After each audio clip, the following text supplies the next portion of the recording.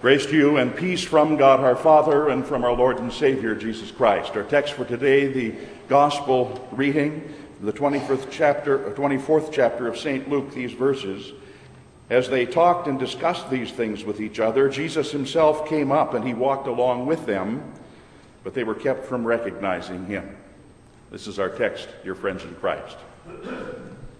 But a few weeks ago, a news anchor on one of the television networks with a large foreclosure crisis sign behind her started off the evening broadcast by saying, quote, "Good evening, everyone. It's one of the worst things that can happen to a family, but it's happening to more and more in this country. They're losing their homes to foreclosure. The mortgage industry reported today that the foreclosure rate in the final quarter of 2007 hit an all-time high of 0.83%. The American dream is slipping away," unquote. Now, those may indeed be high levels of foreclosure, but the American dream is hardly slipping away when 99.17% are not in foreclosure. Not to minimize the economic challenges of our times and a lot of our families during these times, and it may get worse before it gets better. But we need to put the hard and the troubling facts into a bigger perspective, don't we? We need to put them in their context so that we can see the bigger picture of things. We need to see the details so often in the larger pictures of things. Otherwise, we can't see the whole forest for the trees, as the old saying goes. Otherwise, the bad news that we perceive things to be in the individual circumstances of life becomes so domineering over our thinking that we can't see the greater good that is so often being worked in the bigger picture of things.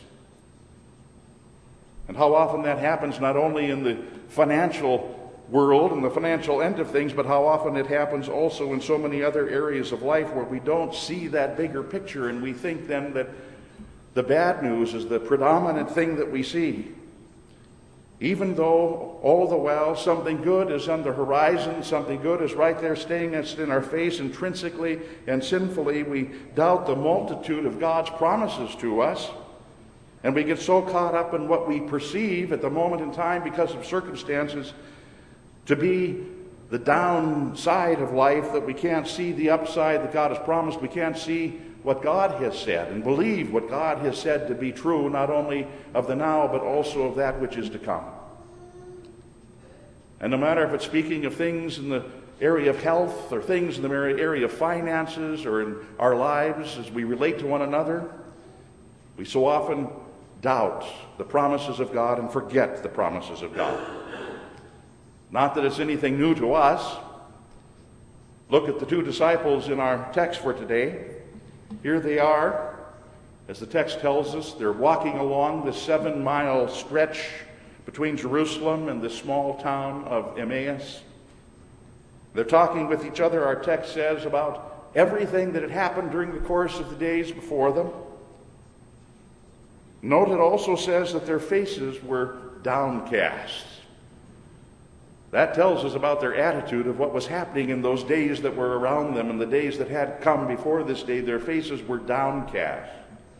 A description that portrays their emotional state of mind at the time. They were downcast as they reviewed in their own minds and with each other the events of the previous days. They were downcast because they couldn't imagine how good could possibly come out of what was happening. They were downcast because they couldn't see the whole forest for the tree, the phenomenal forest of God's eternal blessings that were going to come to them and to all people because of the single tree of the cross, which they had seen and experienced. Downcast because they were so preoccupied with the thought of all the bad news as they perceived it to be of Jesus' death, that they were totally missing the good news that was there to be found in the reason for his dying and what he accomplished by his death, and the good news that was certified by the resurrection of the Lord Jesus Christ that he had foretold even before he did. You see, earlier that day, those disciples had been with the other disciples of our Lord. They knew that Peter and John, at the bidding of Mary Magdalene, remember, had investigated the tomb and had returned to report that the tomb was indeed empty. They'd heard that report about the tomb being empty, but they weren't thinking emptiness because of resurrection. They were thinking emptiness because they thought that someone had removed the body of Jesus from the tomb, theft.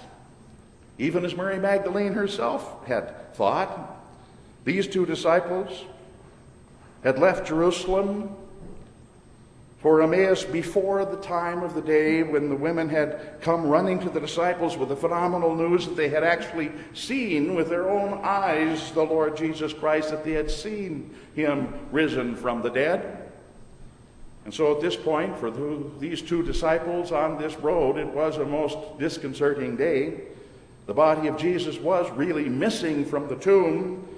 No one had, to their knowledge, actually seen him alive, and so they assumed him to be dead, despite the promises that he made that he would rise again, on the basis of their experiences in life, putting those over the word and the promises of God.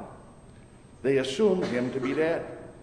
And so they were downcast because they were trusting in their own interpretation and experiences instead of the promises of God.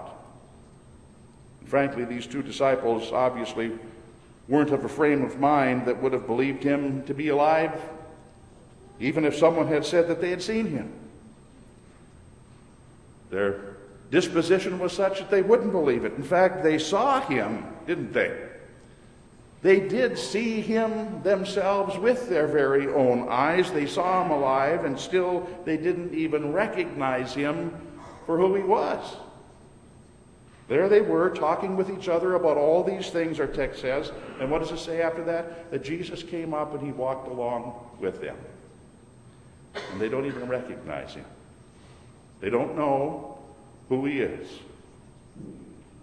They just assume, again, based on their experiences, that he must be one of the many pilgrims that had been visiting Jerusalem during those Passover days. But lest we be too hard on these two men, we should also keep in mind that others were as blind as they were to the resurrected presence of our Lord Jesus Christ because of the doubts, the sinful doubts of their own minds. Remember Mary Magdalene?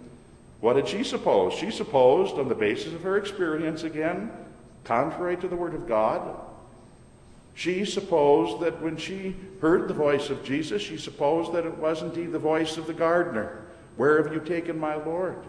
Tell me so that I might go and take care of him. And all the other disciples previously, where were they? They would be all out fishing. Remember that later on, they'd be out fishing in the lake. And Jesus would be there on the seashore, and seeing then that stranger on the shore. And even later that very day, when Jesus would appear to all of his gathered disciples in Jerusalem, what was their reaction? Whether it was seeing him from on the shore or seeing him in the upper room, what was their reaction when Jesus physically and visibly appeared unto them? They thought they were seeing a ghost, a gardener, a stranger, a pilgrim, a ghost. Now, in trying to explain this inability of the disciples to recognize Christ, some people would have you believe that the body of Jesus that appears to the disciples after his death was different, a different body than the one that hung upon the cross of Calvary and was buried in the tomb. That the soul of Jesus had assumed some other physical form that the disciples didn't recognize, and that's why they didn't see him for who he was. But that can't be. That's a denial of the resurrection of our Lord. That would be belief in reincarnation in the soul of one who is departed, then occupying another body. It wouldn't be resurrection of a body that had been placed into the grave, and we believe in the resurrection of Jesus Christ and in our own resurrection in due time, not reincarnation. Know that the body of Jesus was the same body that had been on the cross, that the body of Jesus was the same body that had been buried in the tomb, that was so evident from the fact that the resurrected Christ appeared to his disciples, and in their presence, remember, what did he do? We heard it last week in the gospel. He charged Thomas to put his finger into the nail print in his hand that had been there for the crucifixion. It was the same body. To put his hand into his side and to feel the mark where the spear had entered in on the cross. The same body resurrected again from the dead. Indeed, a glorified body, to be sure. A body that could indeed do supernatural things like passing through a door, glorified as it was, but it was still most certainly recognizable as the same body that had been on the cross of Calvary, the same body that they had carried to and placed within the tomb, and yet they didn't recognize him. Why? Why didn't they recognize him? They don't recognize him because they are, by their very sinful nature, again, predisposed to base everything upon their own experiences rather than upon the Word of God that endures, as St. Peter says in our epistle lesson for today, the Word of God that endures forever. They were predisposed to believe what was happening before their very eyes. They are so preoccupied with the seemingly tragic events of the prior 2 days that they can't possibly imagine that any good can possibly come from what had happened in those days. Just as Mary was so preoccupied with her own sorrow that she didn't recognize Christ in the garden near the tomb, or just as the disciples fishing out in the lake sometime later are so preoccupied with what they were doing and returning to the work they were doing out there in the boat that they don't recognize the risen Christ for who he is when he appears on the shore.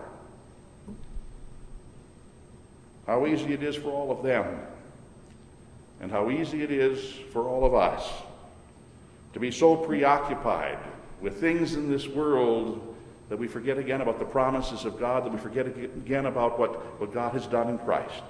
To get so preoccupied with mulling over and over in our minds the unexpected events that come into our lives and befall us, even as it did to the Emmaus disciples, and become so preoccupied with those things that we forget the promises of God, so preoccupied with our sorrows at the grief of death, at the death of someone we love, as Mary was, or all the work that awaits us like the other disciples when they were casting their nets out at sea. How easy it is for us all to have minds so preoccupied with the ordinary and the expected things in life's experiences, with the negative things in life's experiences, that we can't see the positively extraordinary things that God is doing right before our eyes. How foolish you are. How slow of heart to believe, Jesus says, all that the prophets have spoken to you. Jesus told that to the 2 Emmaus disciples. He says the same thing to us in our doubts. Did not Christ have to suffer these things that he did, and only then enter into glory? The living, the suffering, and the dying, and the rising of our Lord Jesus Christ were all divine necessities. Divine necessities if divinity was going to atone for the sins of humanity and reconcile the world again unto God. It could be no other way. Man may not see that. God knew it. Man couldn't do anything about it. God did. And he did it in his Son. While all the world wept, the victory was being won. The living, the suffering, the dying, the rising of our Lord were all those divine necessities. And so, beginning with Moses and all the prophets, Jesus explained to them, using all of the Old Testament, he explained to them what was said in all the scriptures concerning himself. Ironically, people throughout the ages, and even in our own very day, long for visions, don't they? They want to have visions to certify what they think.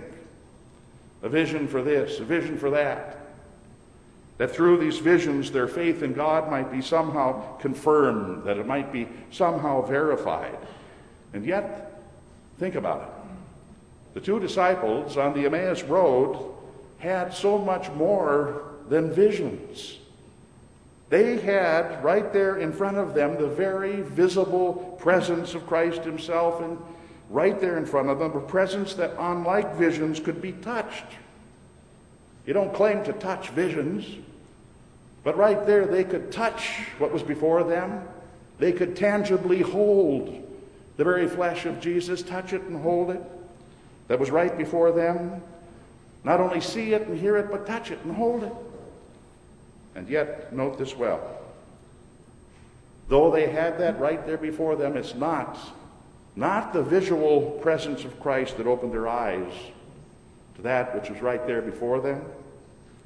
What was it, as our text says, that made their hearts burn within them as they were walking along that road? Not the visible presence, I should say, of Jesus, but rather, in their own words, they said, "Were not our hearts burning within us while he talked with us on the road and opened the Scriptures to us?" You want to know that in our day and age, the risen Lord Jesus Christ is with you? With you in your times of bewilderment and confusion, as he was with those Emmaus disciples in their times of bewilderment and confusion? You want to know that he's with you in your times of sadness and sorrow, as he was with Mary Magdalene in her day of sadness and sorrow? You want to know that he's with you when you're afraid for the future, as were those frightened disciples who were gathered in the upper room, with you as you confront the challenges of everyday life, even as he was with the disciples who later returned to their nets and their boats? You want to know the risen Christ is with you today? Then look for him where he's promised to be found. Look for him in his word, because that's where he said he would be. And then, after his word has caused our hearts also to burn within us, as it caused the hearts of the Emmaus disciples to burn within them, then we too, as they did, will also recognize him right here in the breaking of the bread. They, an ordinary evening meal that they shared with him, that reminded them of that night in which he was betrayed when he broke the bread. We, in the blessed sacrament right here of his very body and blood, where he here and now comes to us. You want to know where faith meets Jesus? Faith meets Jesus over there in the water of the font. Faith meets Jesus here in the word that is heard. Faith meets Jesus right there in bread and in wine. Because that's where in our day, despite visible presence, he most certainly is present in all of his blessed reality. He who walked along the road with them will also walk along the road of life with each of us. And as he does, may he often hear us pray that Emmaus prayer. Stay with us, Lord. Stay with us. It's nearly evening. The day is almost over. In the name of the Father, and of the Son, and of the Holy Spirit. Amen.